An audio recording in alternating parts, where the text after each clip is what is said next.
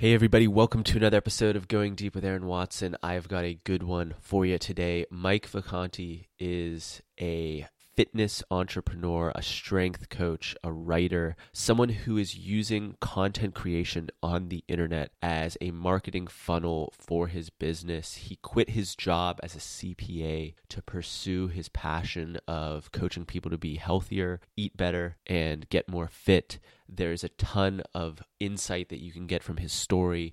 He was very real about the challenges and tribulations that he has faced and continues to face. We talk about imposter syndrome. We talk about finding your first client, a ton of valuable information in today's episode. For those of you out there wondering how to go about maybe taking those initial steps towards pursuing your adventure, he is going to lay out a pretty dynamite outline for how to make that happen. So without any further ado, please enjoy my conversation with Mike Vacanti.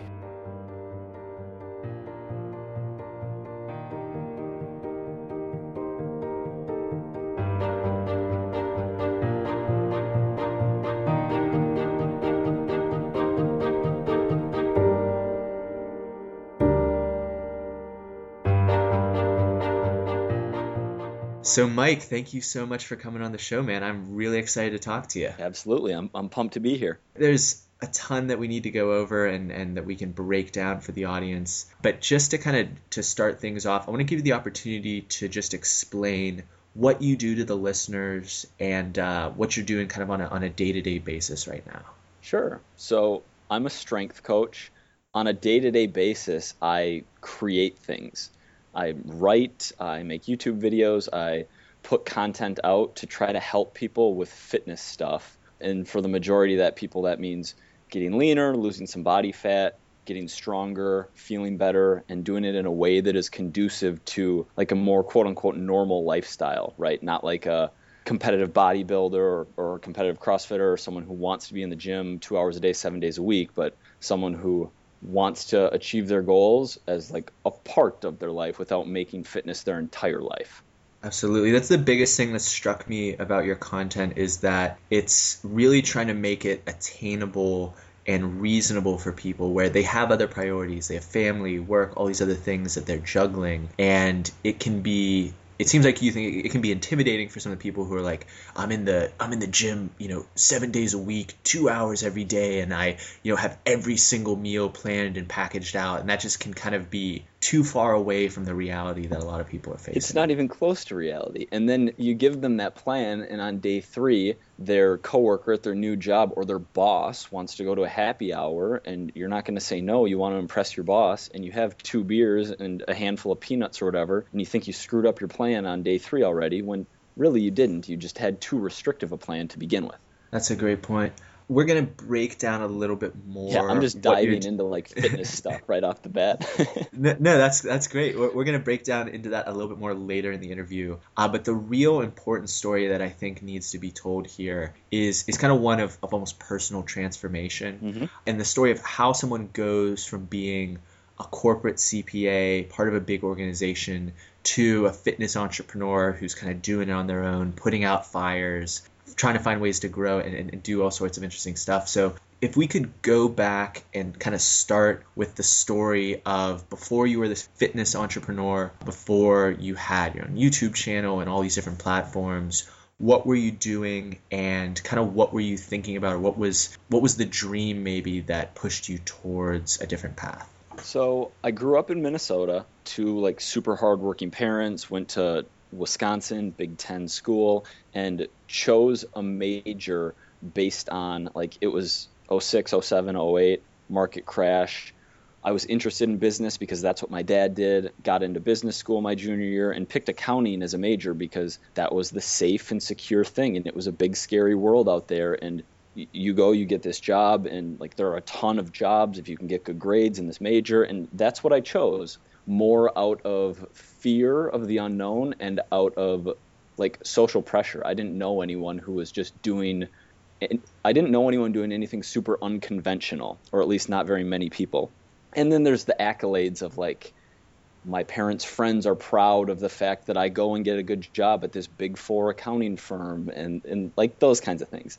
So I took this this auditing job out of college, 23 years old, and knew from the first day that I hated it, just didn't like corporate culture, didn't like the type of work I was doing. I've recently found out that I'm more introverted and work better alone. So like interacting with other humans in that capacity wasn't my most productive state. I just didn't love it. So to kind of rewind, a parallel passion, you would call it, or just like obsession, interest, whatever, since I was 14, 15 years old, was fitness. I got involved in strength training for hockey when I was a freshman in high school because I was terrible at hockey, and like the off season and weightlifting and plyos and shooting pucks was how I basically ended up making the team my senior year and going to the state tournament.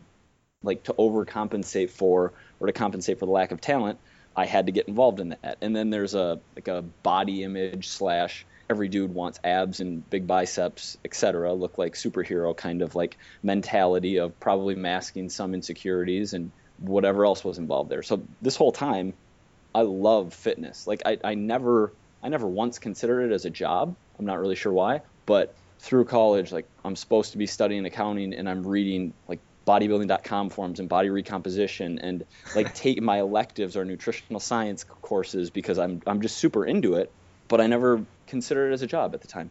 And so fast forward, working this job, hate this job. I quit with 2 years, almost 2 years. Like I calculated out how much savings I have.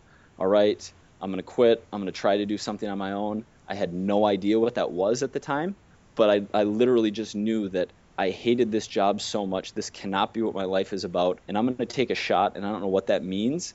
But if I screw up and if I fail, I'll go back with my tail between my legs. But right now, I'm young and single. And like, if I don't do this, I'm going to look back as a 40-year-old like businessman and regret not taking the shot. So I quit. If we could hit the pause there just real quick, I think that's a really big moment. And I don't want to brush over it. This decision to quit, this decision to kind of reroute. Mm-hmm. If you could elaborate on, was it something that you felt like you were kind of building towards, or maybe it sounds like you had this 2 years worth of living expenses in the bank mm-hmm. that you'd built up, so there was some kind of planning. It's not like you just walked out one day, right? But was there like a straw that broke the camel's back, or a tipping point, or how would you describe those months or weeks leading up to when you decided to leave? Excitement, because I had it on the calendar, because it wasn't an irrational or an impulsive decision. The second I got out of school, I was working to pay off my debt as soon as possible, my student loans, so that I could, like the little bit of student loans I had, because my parents were very helpful with school, but like to get to the point where I could start saving so that I could quit. Like within 3 or 4 months, I was planning to not be there. Like, I'm trying to think of a real straw that broke the camel's back. I had my college girlfriend, like long-term girlfriend, left me kind of during my first year at this new job. And so I was like sad and beat up about that, which turned into anger and fire and motivation, which was a really good thing in hindsight. But I wasn't planning for the fitness stuff. I wasn't planning for the next thing. I was planning to be able to not be doing accounting, if that makes it. Like I was literally just planning to quit, and I didn't have any foresight as to what I would be doing. And so I was saving my paychecks. Back then, internet poker was still illegal in the USA, so I would wake up at like 4:30, 5 o'clock in the morning and play online poker for 2 or 3 hours, like making a little bit of money on the side doing that, and just not doing a lot, like not really going out, saving money. Had several roommates, so I was saving on rent, and really just like set on, I didn't have a date in mind, but it was a gut feeling, a level of security that I needed enough money to make the jump, and then I did. Awesome. I think that's just so important for people to hear, that, having that plan. I think that in a story like that where it can get brushed over, there's the idea that, well, he just decided he'd had enough and he walked out. No, this was rational. This was well planned. I think that is very informative in terms of, I'm sure once you left, and we'll get into that, you were stressed out about where's the income going to come from and what am I doing next. But there's a degree of composure that you can have knowing that there is kind of a foundation there and giving you some wiggle room with which to work. Yeah, absolutely. Because if I would have done it impulsively, say 12 months earlier, I haven't run the numbers, but I might have been insolvent in the amount of time it took me to have a business that I was making money and like not losing money every single month. Absolutely. So walk us through a little bit of the steps you took now that you've left the CPA position. What else were you experimenting with? How quickly did you decide that you wanted to build a fitness brand, and what did you have to learn kind of right off the bat? The first few weeks were just anxiety ridden is what it really was, because I got out of my downtown Minneapolis lease and I was living back at home with my parents to save money on rent. I didn't know what I should be doing, meaning I didn't know how to spend my time during the day. And so how I coped with that is I just worked out every day, because that was the part of my workout, or the part of my day, where I didn't feel stressed. Like, I would be in the gym because that's what I was focusing on. But when I wasn't there, I was very anxious. I was like trying to plan, and I think I read a few business books. I knew I had to get a website up and running, or at least my thought was that I had to do that. But for that month and a half, I was just incredibly anxious. And then I started writing. And I had kind of always journaled in the past, but I started writing what turned out to be my first 5 or 6, 7 blog posts that I put up when I launched my website. But like, one was about calorie counting, one was like a motivation post about, like a Fight Club-esque, we're all going to die, so you should do, like, just whatever was on my mind. It wasn't content to me. It wasn't like a business play. It was expression. And within 6 months, I went on how to make a website. I Googled, and I launched a free WordPress site, started putting content on it, those like first 5 or 6 posts, and then I made it public or live to the world in April of 2013. One of the other things that I hear when I talk with other young people who are like considering going out into this, not like fitness is like some small industry, but this alternative industry, something they didn't necessarily major in college, or, have an official certificate designating that they're an expert in something, is this kind of overcoming the idea of imposter syndrome, and really recognizing, I have a ton of good information. I can help people with the knowledge and wisdom that I've acquired through 10,000 hours or reading, or however you want to calibrate that. What steps did you take, or how did you kind of get over that or deal with that? Is it something that you had to deal with? And then tell us a little bit about how you got your first clients as a coach. Yeah. So let's start with imposter syndrome, because I don't know that ever goes away. That's something I still feel today. That's something that I hear like people 1,000 times more successful than me talk about. Like, I don't know that that'll ever go away. As far as imposter syndrome, specifically around not having a certificate at the time I launched my website, was non-existent, because I had and still have such a disrespect for certifications in the fitness industry. Like, so many of them are just money-making machines. They're BS, basically. Like, you can literally log online right now and in 20 minutes pay $99 and have a fitness certificate that you can leverage to get a job in a commercial gym.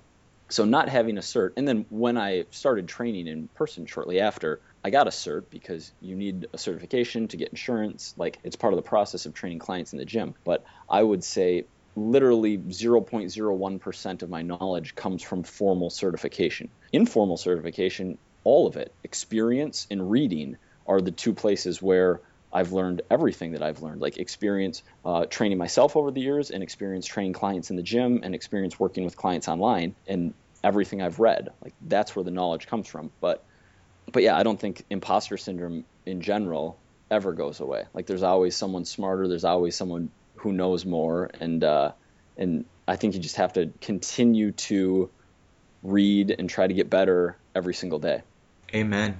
So tell us about how you kind of got the business off the ground and found your first couple clients to coach. Sure. So what were like my very first steps? The website was up. I posted on Facebook. I have this website now, and a whole bunch of people went to it on that very first day, and I thought, this is great. I actually timed it on my birthday so that I knew people would be coming to like my Facebook page for the happy birthday. Back then, you couldn't just do it from your news feed. Like, you had to go to the person's page. And so it got probably even more traffic than it should have, like 800 clicks. And I didn't see 800 page views again for like 9 months. I don't even know how long it was literally like 4, 5, 9, 2 readers per day as I'm posting content.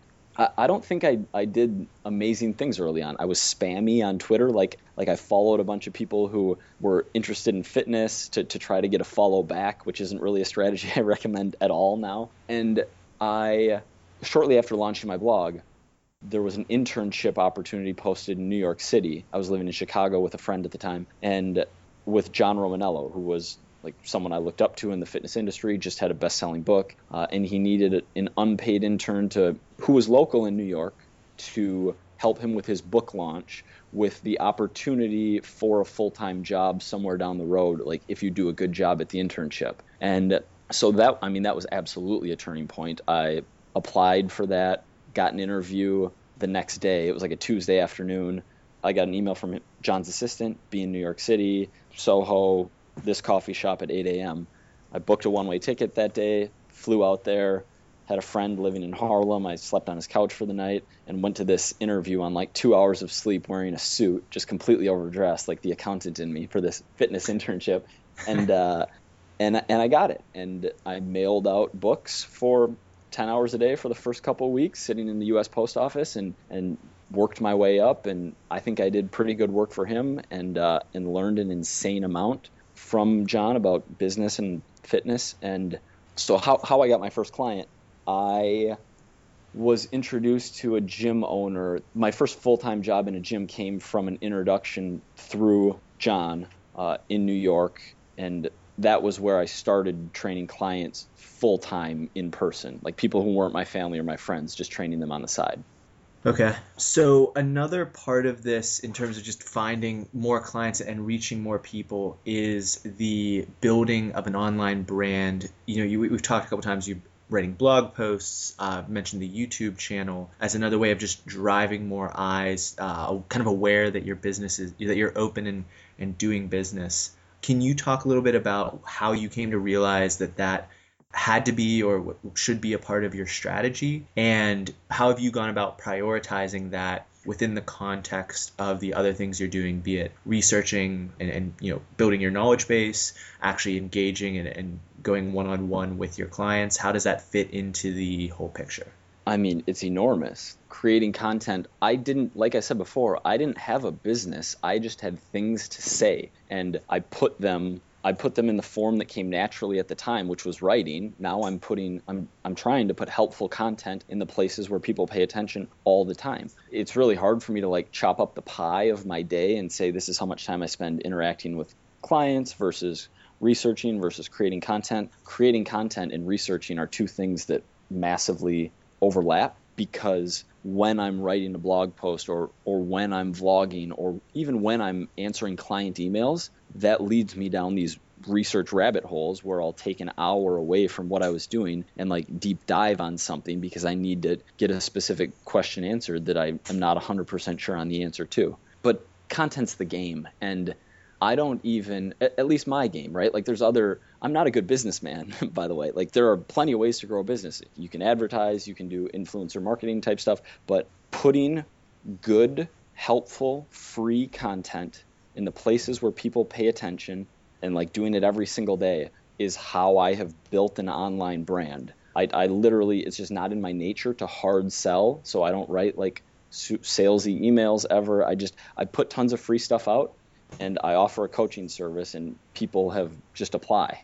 And are you doing that both in person and online as well? Are you consulting with people exclusively digitally? It's all online right now. Yeah. So I'm just wrapping up coaching. For the last 2 years, I've been working with Gary Vaynerchuk in the gym, and we had a 2-year contract, and that's run its course. So he was my one in-person client every single day for the last 2 years. But other than him, yes, it's all online. Gotcha. So I got to ask one question about working with Gary V. Yeah. Can you tell us the story of how that business relationship came to be, how you got connected, and maybe just anything else that you've taken away from your time working with him? Yeah, absolutely. So how it came to be was John Romanello, who I moved to New York to work for, was Gary's previous personal trainer. And after John got married, he moved from New York to LA. Gary didn't have a trainer, and a few months after not working out for a little while, Gary and Roman bumped into each other, and talked, and Gary said, I need to get back on it. I'm falling off. And Roman said, I got a guy for you. He's awesome. He's my guy in New York. And he introduced us. I woke up to a text one day from Roman saying, congrats, you just became Gary Vaynerchuk's new personal trainer. And did you have any idea who he was or anything about him when you got that text? I knew his content, like I'd consumed his content online. Okay. So in these 2 years, you're seeing each other basically every day for workouts. You're making sure he doesn't eat any baked goods, other things like that. What were you kind of absorbing or learning from him in these daily interactions? And just to give a tiny bit more context, so we worked together for a couple months in a normal like trainer-client relationship. I see you a couple days a week. Client cancels once in a while to sometimes fairly often when you're as busy as a guy like Gary. Wasn't like the most successful initial run. And then 6 months after we had met and started working together in the gym, he pitched me on this idea of full-time, train me every single day, take care of all my food, drop all of your other in-person clients, travel with me, go on my business trips, go on my vacations. Like, I want an all-in commitment to my health, because he knew in his gut that he just wasn't executing there like he had to. And even though it hadn't fully caught up to him, no heart attack, like nothing bad, thank God, had happened to push him there, he just knew at the age of 39 that, like, okay, I need to make this change, and going all in is the way that he handles those situations. So he hired me as his full-time guy. So what was the question? What did I learn in the 2 years? What are, if someone asks you like maybe the most important thing that Gary taught you, or the biggest takeaway, or when you think of him, because you've had, he has this digital persona where people interact with him or see him through his shows and his books and things like that, but you're seeing the person in real life on a regular basis. What lessons do you feel like you took away from just being business partners? So there are a couple really big ones. The first is, like, the cliche entrepreneurial, the 5 people you spend the most time with, etc., you're the average of them. Yep. He made that so true for me, because he is such a positive person and such an optimistic person that being around him literally made me feel good about myself. Literally seeing him every day in the morning had a huge impact on my confidence and my self-belief and like my energy and my vibe and like everything. So that is something that I'm applying aggressively and have been, but going forward, just being very analytical about and like strategic about who I'm spending time with. So that's a big one. Just seeing his calendar, like he talks about the hustle and like working 6 to midnight and going all in and all of this. And now that he has a daily vlog, people are starting to understand it a little bit more. But prior to that, people just didn't have, like, they heard hustle and they thought, yeah, and I work hard. But when I got in there and I saw his calendar for the first time, and I saw from 6 a.m. to midnight, like every 15 minutes is accounted for, I realized that I was lying to myself about how hard I worked. I realized that like a single human being is capable of doing so much and accomplishing so much more than I thought. And so it raised the bar there with how much output I had, like how many things I could do in a day. I hear you. And I think another thing, when we talk about that average of the 5 people you're spending your time with, there's also that little bit of competitiveness that I think we all have. And you see someone who if you ever get that feeling that they're out hustling you, out working you, it kind of helps you raise your game, just because I want to hang with them. I don't want to be outworked or outdone. Absolutely. So we'll start wrapping up here in a little bit, but I want to make sure that we address what you're doing now. You mentioned that you've moved to exclusively coaching people online digitally. How are you going about doing that? Like, how are you interacting with your clients? And what challenges have you faced in having these interactions on an exclusively digital level? So how I go about it, I'm bad at the 2 questions, by the way, man. When you give me 2 at a time, I forget the second one every time. You can just remind me. How I'm going about it is short-term memory. I don't know what's going on.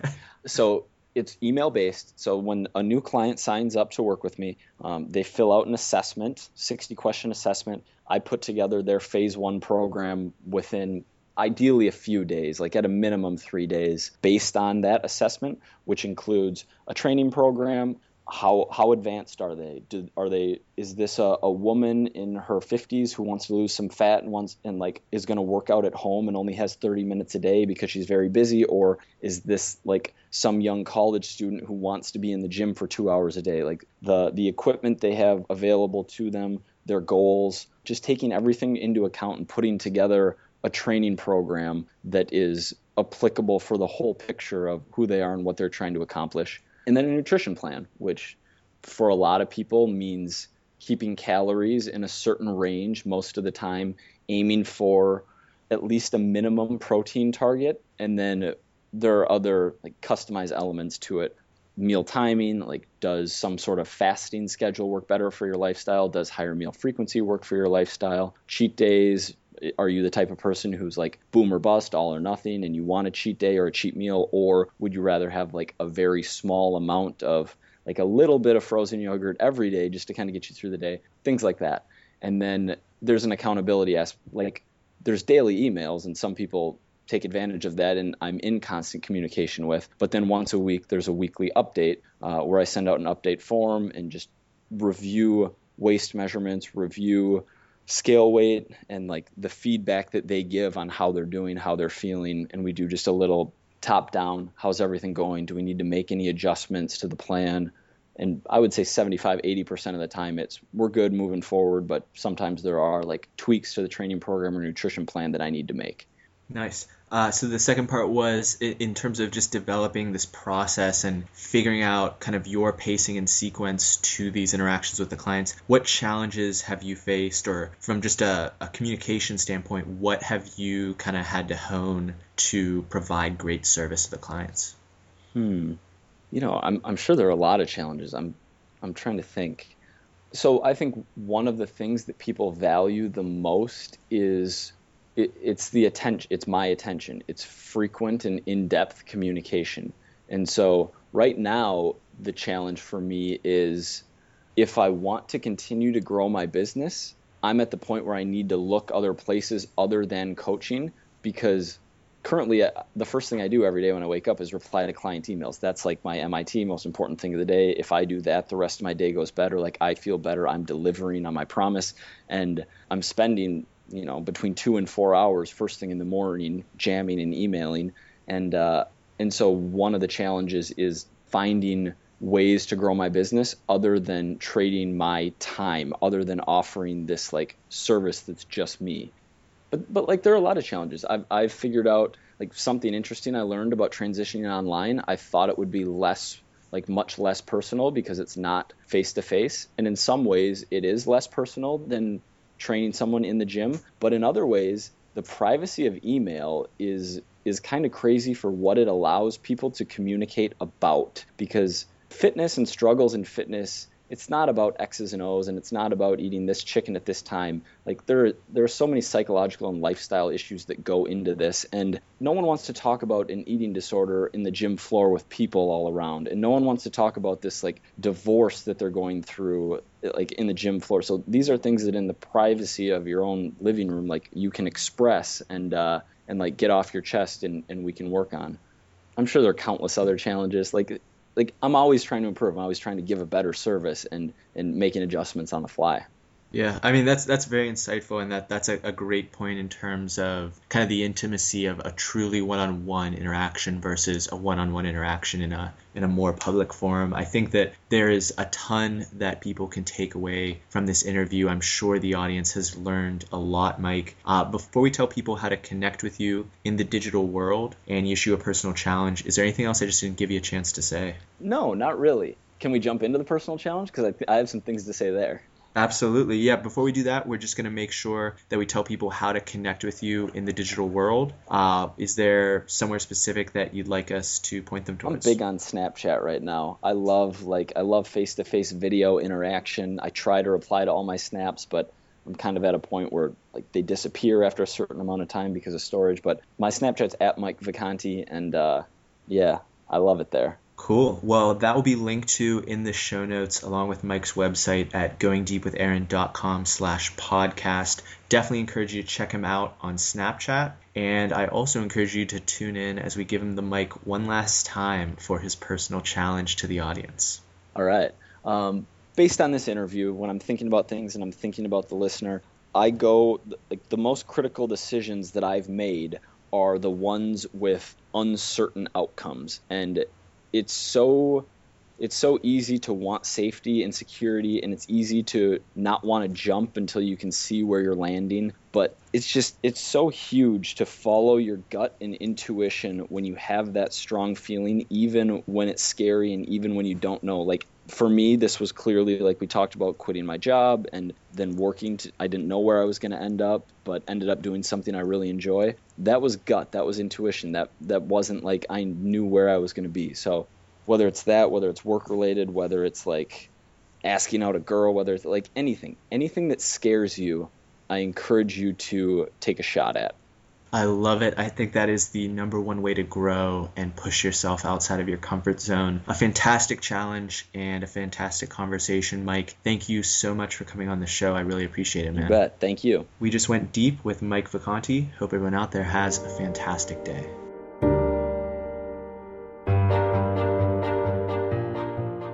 Hey everybody, thank you so much for listening. Please make sure you hit that subscribe button if you enjoyed today's episode. And if you're looking for another story similar of someone who is trying to make the transition into fitness entrepreneurship, check out episode 4 with Rob Doulabon, one of the very first episodes we ever did. Rob's a good friend of mine, a fellow teammate on the Pittsburgh Thunderbirds, and shares a similar story. He has some different nuances. We talk a little bit about his interest in CrossFit as well, so a lot of juicy details there. But thank you so much for listening, and I will catch you next time. Take care.